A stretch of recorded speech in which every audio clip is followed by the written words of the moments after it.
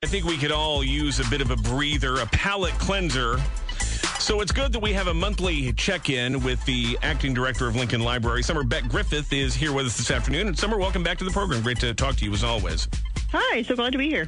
Well, it's timely because last week you made a presentation to the Springfield City Council, sort of a state of the library, a lot of information there. So we want to talk in a little bit more detail about some of that. Essentially, and you made a pretty bold statement talking to the alderman who will be casting a vote in a matter of days on your formal appointment as the permanent director of Lincoln Library, when you said it's a fallacy to say we can do more with less. We'll do less with less and we can do more with more, essentially saying the library is underfunded. You need more resources. Tell me how you came to that conclusion.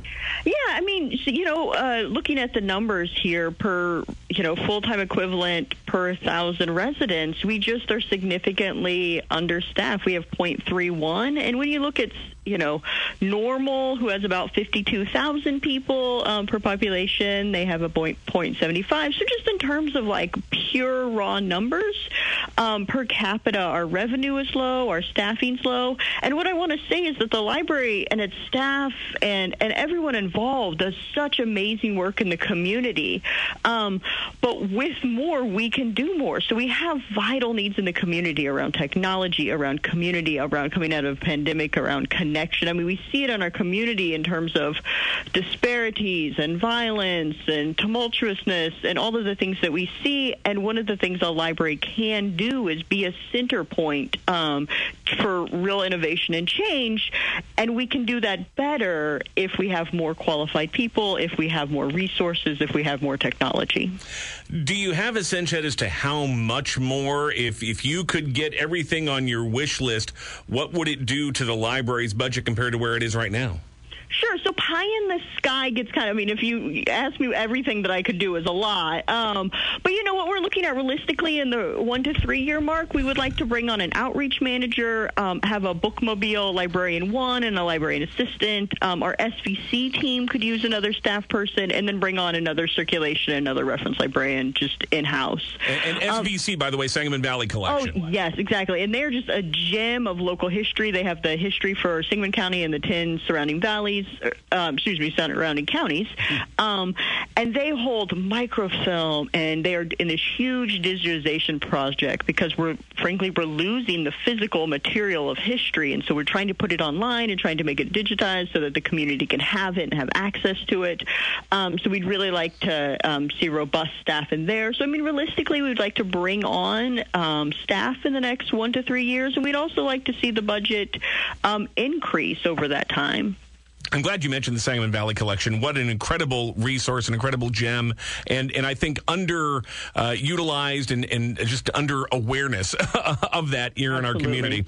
Another thing you mentioned in the presentation is the fact that we have just essentially the one main branch, and it's right there in downtown, and it is remote for a lot of residents in the community, especially some of those who are most in need of the resources and services of a library. So you talked about the concept of micro branches. What does that mean? What would that look like if you're able to bring that to fruition?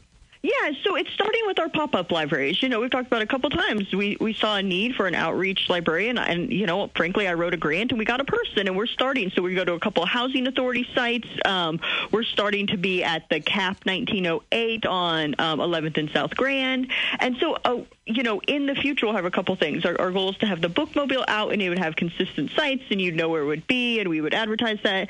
Also, micro branches would look like small, tiny branches where you could get resources. We could bring them. CAP 108 would be a wonderful location. The teen empowerment zone around the Comer Cox in the future would be a wonderful location. We'd like to go out west, somewhere on the west side as well as the north side. And it would be a smaller branch where you can get resources. And basically the bookmobile can stock it and come back. And it would be a spot that people could get to and have access to materials and resources, access to technology, and access to reference librarians without having to come downtown.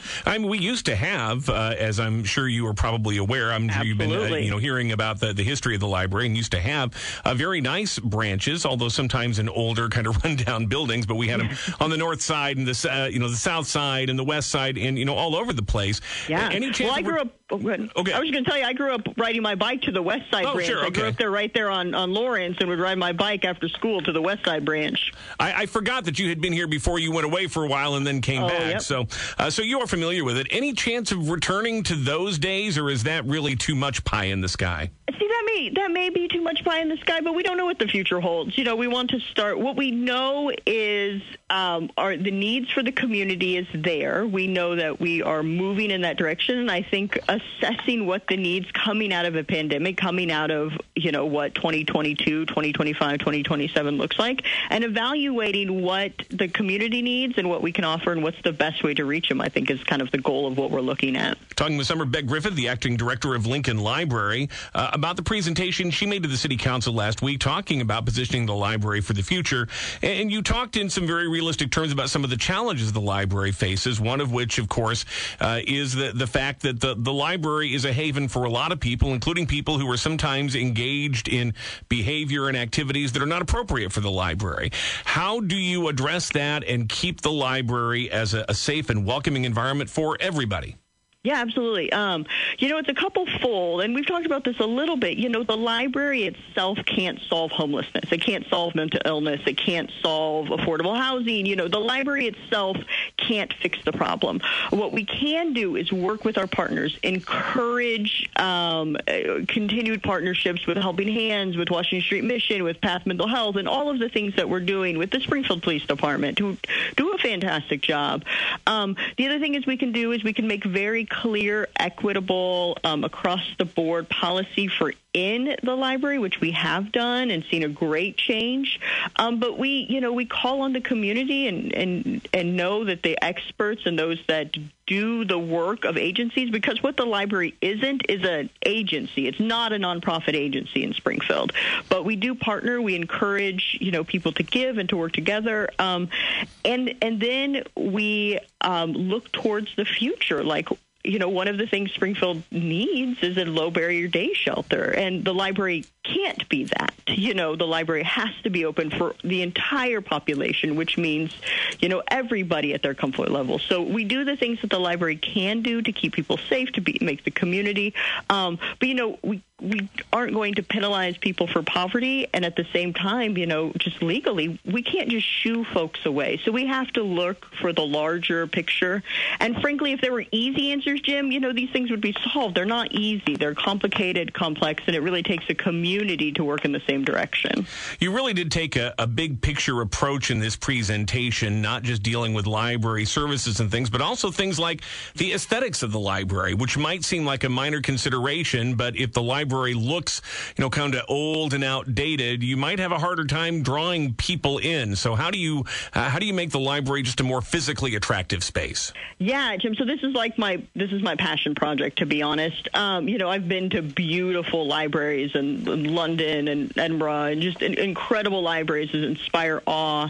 And we know that that's possible, right? So one of the things we talked about doing is installing murals from local artists around, and I showed a bunch of pictures of artists and libraries across the country that have used local artist murals to highlight what's important to their communities. We've talked about how we can beautify the parking garage, and I showed a picture of what the Kansas City parking garage looks like. It's just this beautiful architecture and giant murals. And then on the inside, we really have a breathtaking library when you come inside, and so how we can use local artists and bring in the community. And we begin to do that in partners with local artists, but to enhance the physical aesthetics and just, the basics, upkeep, and making things balance between kind of the mid-century modern that the library is with really the needs and technology and modern projects that we'd like to see for the future. Summer, before we let you go, real quickly, what's on the library's calendar coming up? So we have a lot of neat stuff hitting up summer reading. So every Wednesday at 2, we've got some fun stuff for the kids. We have a wonderful Rube Goldberg challenge coming up for the teens on the 16th. Kurt Mann, city historian, has a Capitol Avenue amble that no one's going to want to miss on July 12th, and that'll be really fun. It's from 6 to 8. So in the evening, just some local history down here on Capitol Avenue. We have teen movie nights and every movie Monday at 2 p.m. for the families.